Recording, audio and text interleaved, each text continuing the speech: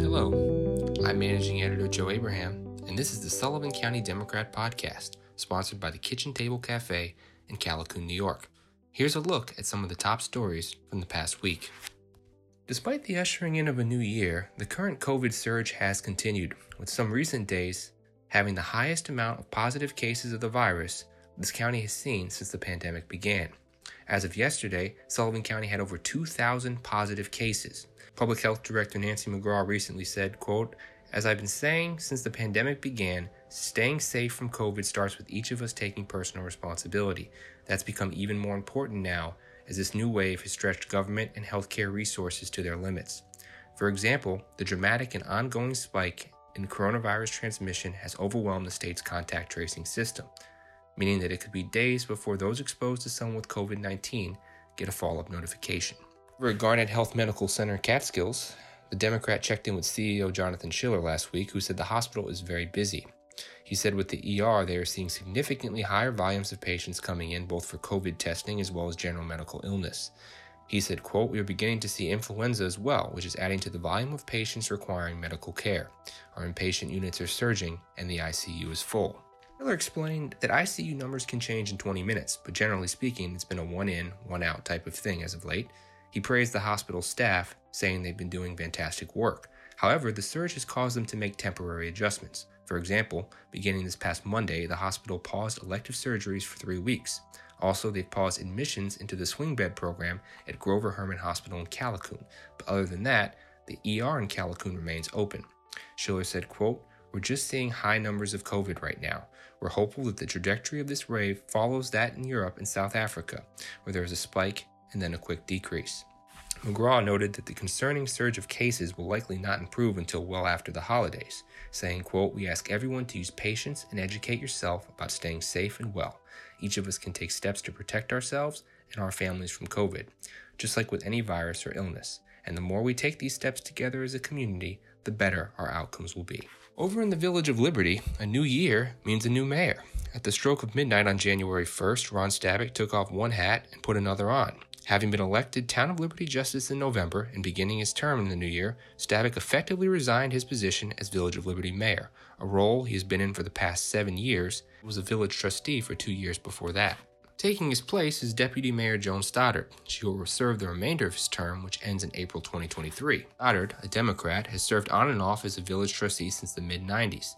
She said she looks forward to continuing to move the village forward. "We're going to miss Ron," she said. "He's been a really good mayor, and with building up our fund balance, we're going to continue to be fiscally responsible and work with our departments to do well for the village." With Stoddard becoming mayor, there's a vacancy on the village board, as an appointment has yet to be made. Stabick, who ran on the Democratic and Conservative Party lines in November, fills one of 2 town justice positions in Liberty, with Troy Johnstone, who ran on the Republican and Conservative lines, also being elected to fill the other vacancy. Stabick noted that he looks forward to continuing in public service and is grateful to the community for the opportunity to do so. He praised Stoddard as well as the current village board. "This is a very good board," he said. "Democrats, Republicans, there's no agenda. They do what's best for the community, and Joan will complement that as mayor."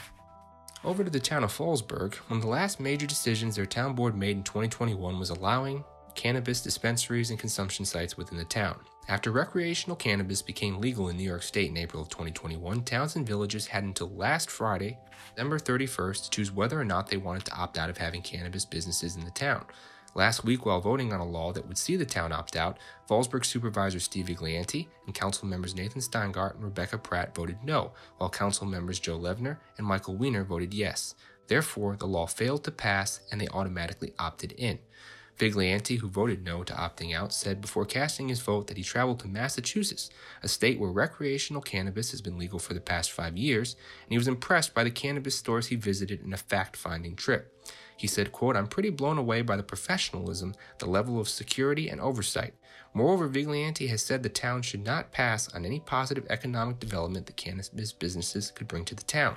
You can see more about Fallsburg's decision on cannabis on our website, scdemocratonline.com, but if you look at today's front page, you'll find an article about the town of Fallsburg's 2022 reorganizational meeting, as the recent election has brought forth many changes to the town board, including a new supervisor in Catherine Rappaport. There are also several appointments made. Switching over to county legislature, every 2 years they reorganize, and as always, it was a big topic of discussion in the county.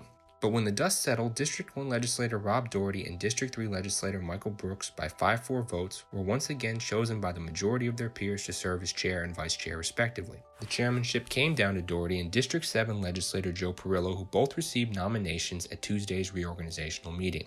The vote mirrored what the Democrat reported last month when polling 6 of the 7 legislators who did not throw their hat in the ring for the chairmanship. Legislators Nadia Reich, Louis Alvarez, and Ira Steingart supported Perillo, while legislators George Conklin, Nicholas Salomone, and Michael Brooks voted in favor of Doherty. District 9 legislator Alan Sorensen did not return requests for comment during last month's Democrat poll. Doherty and Perillo supported themselves, as expected, so all eyes were on Sorensen as the wild card. With the chair vote going in reverse order, Sorensen, being the District 9 legislator, was up first, and he voted in favor of Doherty, providing the deciding vote ultimately needed for him to edge out Perillo and secure the chairmanship. Sorensen told the Democrat on Tuesday that he'd be the first to acknowledge that Doherty is, quote, a little rough around the edges, but he said he believes Doherty has made efforts to improve in that manner. Sorensen, who has been on the legislature longer than any of his peers, said there have been projects that he's brought to a number of different chairmen over the years that he believes have fallen on deaf ears. This has included the bridge over the Neversink River, and more recently wanting to pursue the idea of developing the cell tower at the Emerald Corporate Center in Rock Hill. Sorensen said, quote, when Rob became chairman, I presented these ideas back to him and explained the history. Not only did he respect what I was trying to accomplish, but he put in the time and did the outreach to make those 2 projects come to fruition. He clearly puts in the time and effort that's needed to be chairman. Because he's not a polished politician, he needs to kind of work on the diplomatic skill. But from my standpoint, there are things on the legislature I still want to get done, and you need someone who's willing to put in the time, effort, and focus to help you accomplish those things. Addressing fellow legislators after the vote, Doherty said, quote, I would like to thank my colleagues for reaffirming their confidence in my leadership and my vision for the county. Progress is a nice word, but change is a motivator, and I'm a catalyst for change. Change has its enemies. Judge me by my enemies. That does it for this episode of the Sullivan County Democrat Podcast, sponsored by the Kitchen Table Cafe in Callicoon, New York.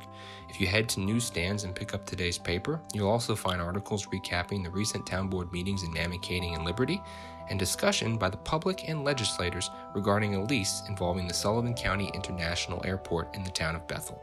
Until next time, stay safe, Happy New Year, and we'll catch up with you next week.